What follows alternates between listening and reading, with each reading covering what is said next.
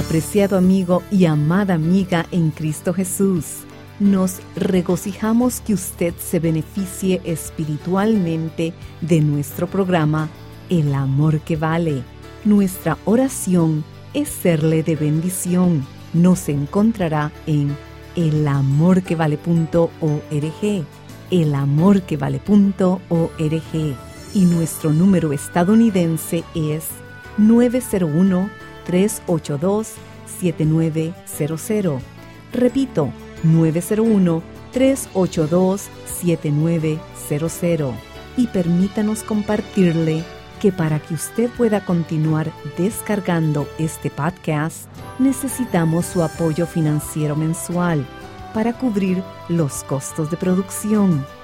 Sin importar el monto de su donación, lo que el Señor ponga en su corazón enviarnos será de gran apoyo. Gracias por sus oraciones y ofrendas de amor.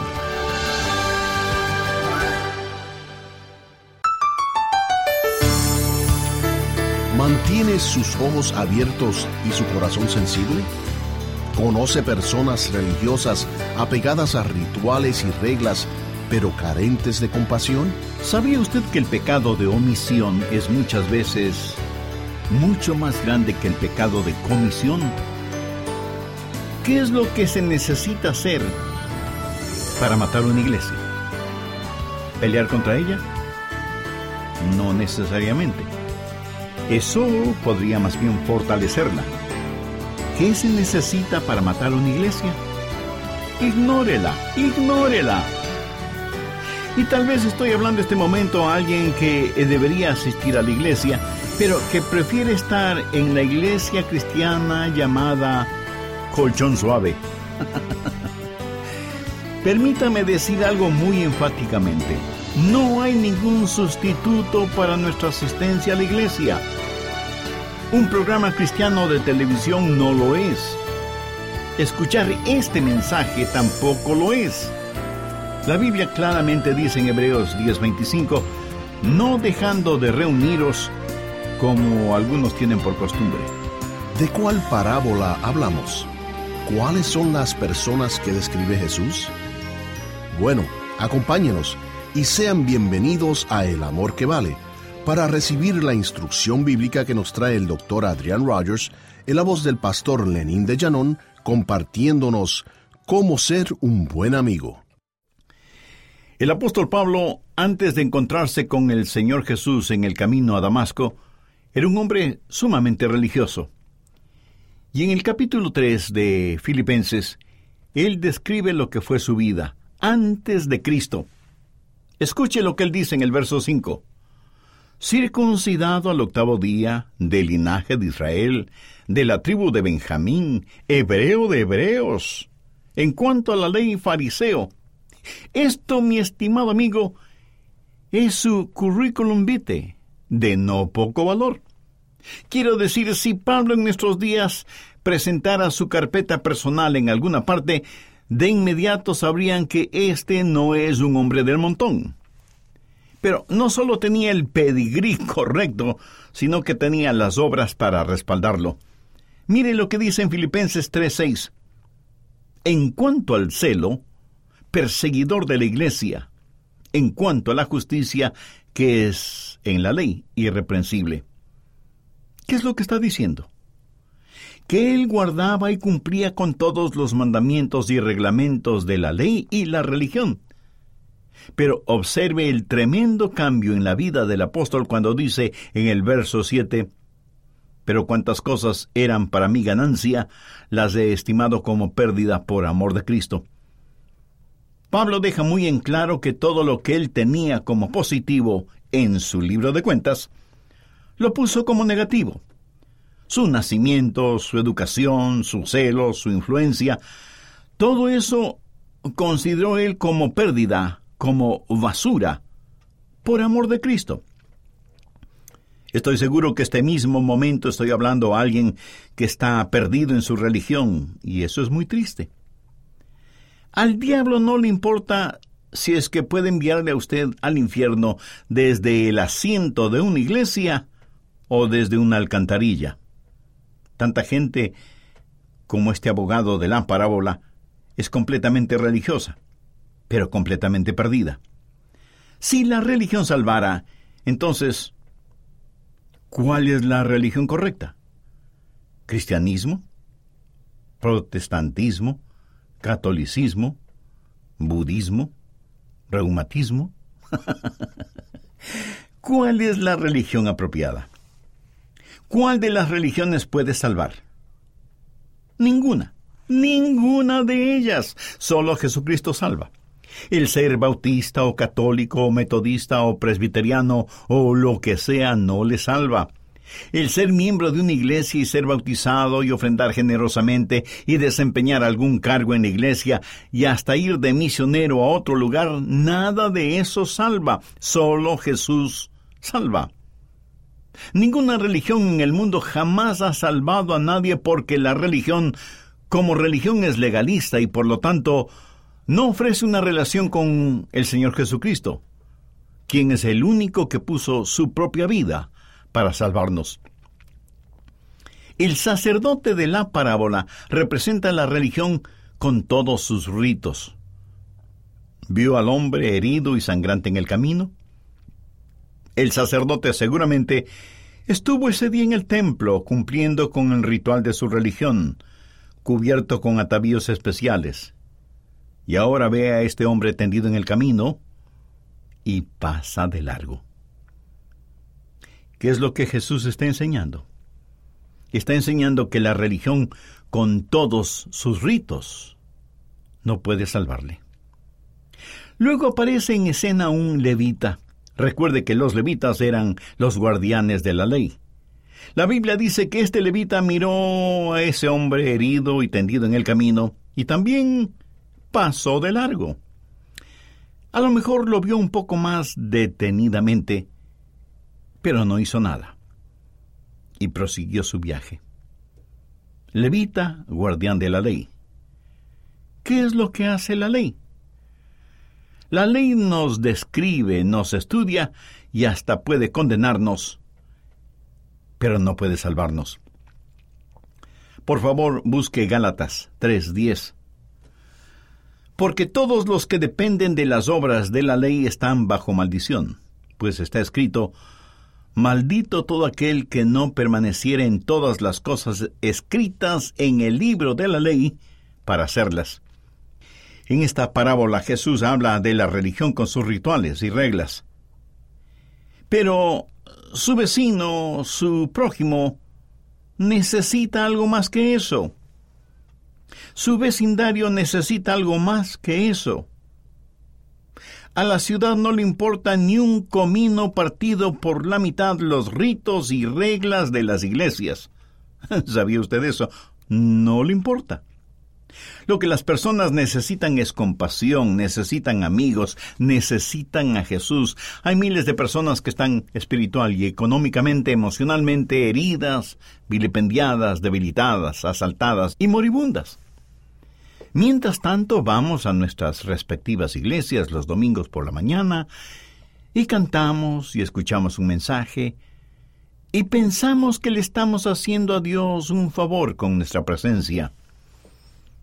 Y probablemente muchos de nosotros somos como las personas que Jesús describe en esta parábola.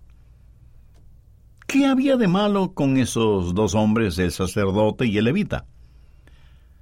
Su problema no fue primordialmente una enorme iniquidad, sino una enorme indiferencia. Y en vez de ser parte de la solución, vinieron a ser parte del problema. Ellos no le asaltaron, ni le robaron, ni le hirieron a ese pobre hombre. No es que ellos le hicieron algo. Es que ellos no hicieron nada. Y simplemente viéndolo, pasaron de largo. ¿Sabía usted que el pecado de omisión es muchas veces mucho más grande que el pecado de comisión? ¿Qué es lo que se necesita para matar a una iglesia? ¿Pelear contra ella? No necesariamente. Eso más bien hasta podría fortalecerla. ¿Qué se necesita para matar una iglesia? Ignórela. Ignórela. Y tal vez estoy hablando este momento a alguien que debería asistir a la iglesia, pero que prefiere estar en la iglesia cristiana llamada Colchón Suave. Permítame decir algo muy enfáticamente: no hay ningún sustituto para nuestra asistencia a la iglesia. Un programa cristiano de televisión no lo es. Escuchar este mensaje tampoco lo es. La Biblia claramente dice en Hebreos 10:25, no dejando de reuniros como algunos tienen por costumbre. Obviamente hay las excepciones de rigor. Alguna enfermedad que le obliga a quedarse en casa, una verdadera emergencia. El tener sueño no es una emergencia. Estar ausente por negocios o vacaciones, sabiendo que su responsabilidad como creyente será el asistir a una iglesia cristiana donde quiera que vaya de negocios o de vacaciones. Jesús dijo, el que no es conmigo, contra mí es. Bien, primero, una criminalidad inhumana. Segundo, una casual indiferencia. Y tercero, un involucramiento compasivo. Vamos a ver que el buen samaritano que tuvo compasión del caminante asaltado y herido es, en realidad, un retrato del Señor Jesucristo. Los samaritanos pertenecían a una raza despreciada. Ellos fueron dejados atrás cuando el pueblo de Israel fue llevado en cautiverio. Y estos que fueron dejados atrás se casaron con los impíos e impías, entre los cuales vivieron. Fue una mezcla de razas, y algunos adoptaron las religiones paganas que tenían muchas ideas y prácticas extrañas. Muchos de ellos tuvieron que vivir en la pobreza, y hasta el día de hoy, judíos y samaritanos no quieren saber nada los unos de los otros, absolutamente nada. El confraternizar o ser amigo de un samaritano y viceversa era y sigue siendo algo totalmente inadmisible. Y ahora Jesús en la parábola habla de este samaritano, que lo conocemos como el buen samaritano. El verso 33 de Lucas 10 dice simplemente, pero un samaritano. O sea, un samaritano común y corriente, nada de especial en él. Pero un samaritano que iba de camino, vino cerca de él y viéndole fue movido a misericordia. Y acercándose, vendó sus heridas, echándoles vino y aceite, y poniéndole en su cabalgadura, lo llevó al mesón y cuidó de él. Otro día al partir, sacó 2 denarios y los dio al mesonero y le dijo, cuídamele, y todo lo que gastes de más, yo te lo pagaré cuando regrese. Con esto lo que Jesús le está diciendo al abogado es lo siguiente: así necesitas ser. En primer lugar, Jesús siempre tiene genuina compasión, no una compasión falsa o circunstancial. La compasión del samaritano por el hombre que encontró herido en el camino no fue un mero sentimentalismo, sino verdadera compasión. Si a la palabra compasión la dividimos en 2 y a la letra M la transformamos en N, tendremos 2 palabras, con pasión. Y pasión no solo tiene el significado sexual con que se la usa en nuestros días. Pasión significa tener un sentimiento profundo. Una persona que tiene compasión ve a los demás a través de los ojos de Cristo.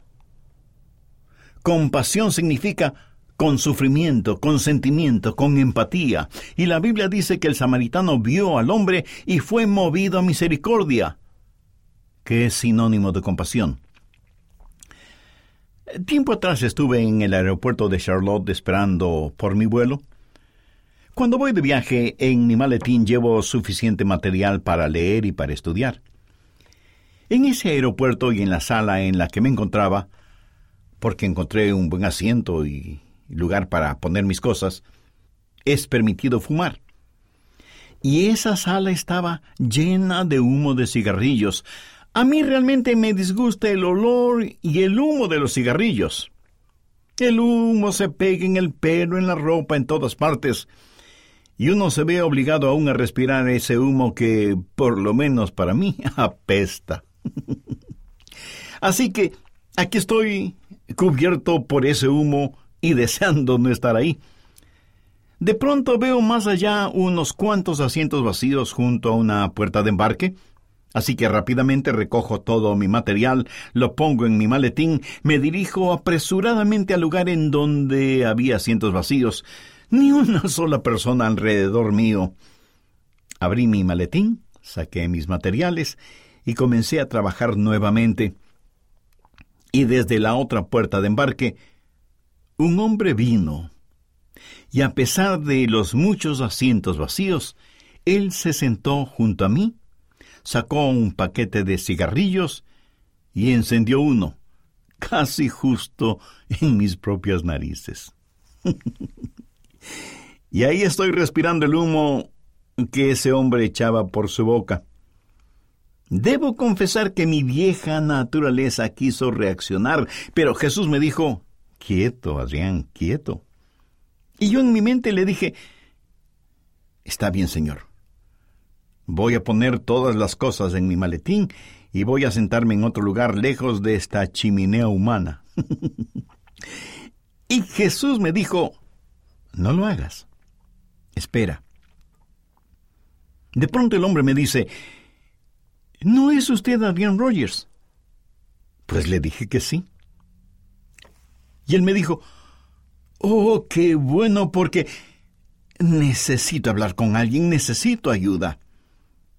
Y yo pensé: Adrián, ¿cuán ciego pudiste haber sido? ¿Qué necio hubiera sido si dejabas que reaccionara tu vieja naturaleza? Y me alegré mucho de que Dios dominara ese momento al viejo Adrián y permitiera actuar al nuevo Adrián, porque alrededor nuestro hay gente que necesita ayuda, aunque sean fumadores. Veamos nuevamente Lucas 10:33. Pero un samaritano que iba de camino vino cerca de él y viéndole fue movido a misericordia. El samaritano se acercó a donde estaba el hombre herido y le ministró de acuerdo a su necesidad. Y eso es lo que necesitamos hacer. No tenemos que esperar a que los necesitados vengan a nosotros. A veces no pueden hacerlo. Vaya hacia ellos y demuestre su misericordia. Mire lo que dice el verso 34. Y acercándose, vendó sus heridas, echándoles aceite y vino. En la Biblia, el aceite es el emblema, el símbolo del Espíritu Santo. El vino es emblema y símbolo de la sangre del Señor Jesucristo. El aceite para aliviar, el vino para limpiar. El buen samaritano ayudó a este pobre hombre tanto en lo físico como en lo emocional, y luego lo llevó al mesón, porque el herido no podía valerse por sí mismo. Antes de que el samaritano llegara hasta donde estaba ese hombre, probablemente estuvo montado en su cabalgadura. Después de atender al herido, lo puso en su cabalgadura, y el samaritano caminó, y el herido cabalgó. Ese es el ministerio sustitutivo del Señor Jesucristo. Nos permite que tomemos su lugar, y Él, a su vez, toma nuestro lugar. Él es quien se acerca donde nosotros estamos. Él es quien es movido a compasión cuando nos encuentra despojados, heridos y casi muertos en nuestros pecados, y derrama sobre nosotros su aceite para aliviarnos y su vino para limpiarnos. Y Él figurativamente nos pone sobre su cabalgadura y nos lleva al lugar en donde debemos estar. Amigo, eso es lo que necesitamos practicar. Y de eso se trata el ser un amigo. Y oro a Dios que nos ayude a mantener nuestros ojos abiertos y nuestro corazón sensible para que dejemos de ser personas religiosas, apegadas a rituales y reglas, pero carentes de compasión.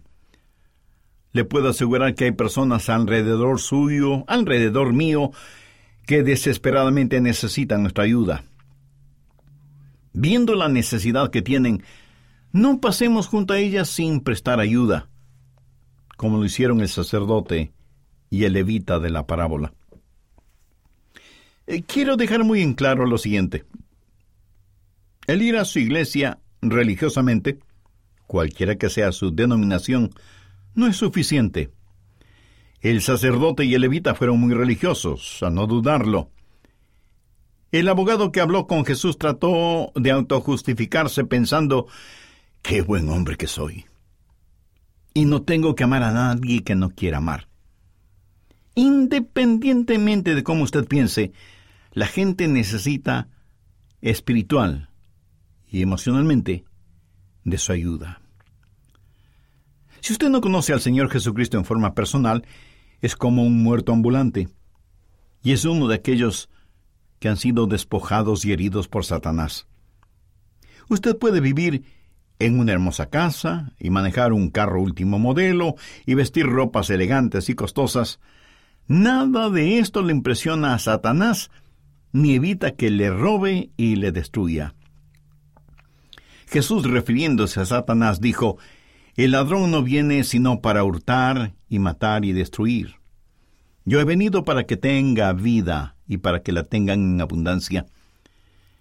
Jesús, el buen samaritano, quiere curar sus heridas espirituales y emocionales porque le ama y tiene un corazón lleno de compasión, de misericordia hacia usted. Si quiere ser salvo y tener una relación personal con Dios por medio del Señor Jesucristo, lo puede hacer ahora mismo. Amiga, amigo, si de todo corazón y en forma seria y sincera usted hizo esa decisión espiritual, Dios inundará con su paz y su presencia su vida este mismo momento. Nosotros deseamos ser parte de su gozo espiritual. Por eso le invito a que nos escriba. Su carta nos dará la oportunidad de conocerle un poquito más personalmente y por lo tanto poder orar por usted y su nueva vida como creyente en el Señor Jesucristo. Bienvenida o bienvenido a la familia de Dios. La indiferencia, en lugar de ser parte de la solución, es parte del problema. La indiferencia no hace nada, simplemente pasa de largo. Demostrando la diferencia, no la indiferencia, demostremos la compasión de Cristo con aquellos a nuestro derredor que desesperadamente necesitan ayuda. ¿Desea ser un buen amigo? Cómo ser un buen amigo está a su disposición. Puede adquirir su copia en elamorquevale.org o llámenos dentro de los Estados Unidos al 1-800-647-9400. Repito, 1-800-647-9400. Cómo ser un buen amigo es parte de la serie de 6 mensajes demostrando la diferencia, cómo permitir a Cristo brillar a través de su vida. Algo que debería estar sucediéndole a todo creyente es que las personas le pregunten: ¿por qué es usted diferente? Si no está sucediendo, a su disposición está la serie Demostrando la Diferencia, cómo permitir a Cristo brillar a través de su vida. Contáctenos y adquiérala hoy en oferta especial. La encontrará en elamorquevale.org. Amiga, amigo, ¿se ha preguntado alguna vez cómo puede ayudar en forma práctica en el esparcimiento del Evangelio de Salvación? Su ayuda mensual es una de las cosas más prácticas e inmediatas que puede hacer para ayudarnos a proclamar las buenas nuevas de salvación en el Señor Jesucristo. Escuche. Daniel de Guayaquil, Ecuador, comparte: el mensaje de hoy estuvo bellísimo. Dios habló a mi corazón y sentí que Dios me liberaba. Hay poder en la palabra de Dios. Gloria a Dios. Por ello, en agradecimiento por su ofrenda de amor, deseamos enviarle el folleto El Espíritu Santo, su mejor amigo. ¿Sabe quién es su mejor amigo? El mejor amigo que usted tiene sobre esta tierra es el Espíritu Santo o el Consolador. Y si se pregunta, bueno, Creía que Jesús era mi mejor amigo. Está en lo correcto. El mejor amigo que tiene es el Espíritu Santo, que es Cristo en usted. Con su contribución, solicite el folleto El Espíritu Santo, su mejor amigo. Llámenos al 1-800-647-9400. Repito, 1-800-647-9400. O envíe su donativo a El Amor que Vale, P.O. Box 38400, Memphis, Tennessee 38183, Estados Unidos. O visite elamorquevale.org. Soy Andrés García Vigio y ha sido un placer estar con usted hoy. Aprovechamos para agradecer a Maritza Edmiston y Lenín de Llanón por la producción de esta enseñanza y le esperamos para el próximo mensaje, cuando continuaremos escudriñando aún más con el pastor Adrián Rogers las ricas verdades del amor de Dios, el amor que vale. Todos los derechos de autor son propiedad intelectual del Ministerio El Amor que Vale o Love Worth Finding Ministries. Prohibida su traducción, transcripción, transmisión, duplicación, distribución y venta sin autorización escrita.